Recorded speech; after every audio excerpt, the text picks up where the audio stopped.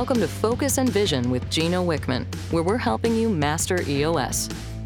In this episode, we're looking back at the 8 questions of the Vision Traction Organizer. Your vision is big. Now, let's talk about how to bring it to your whole organization. Now, we challenge your leadership team to be relentless about forcing clarity and getting 100% on the same page with answering these 8 questions.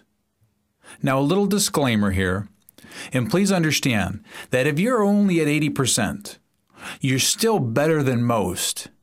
And we found that most organizations are somewhere around 30%, just to put it in perspective. But again, the challenge is to be relentless about pushing for the 100%.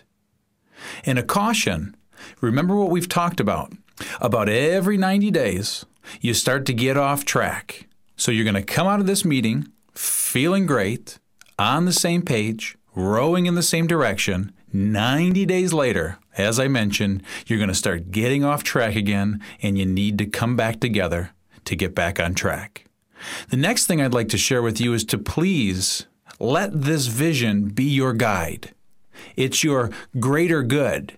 Quite frankly, it's bigger than all of you. As you solve problems, as you tackle your issues, let this vision be your guide.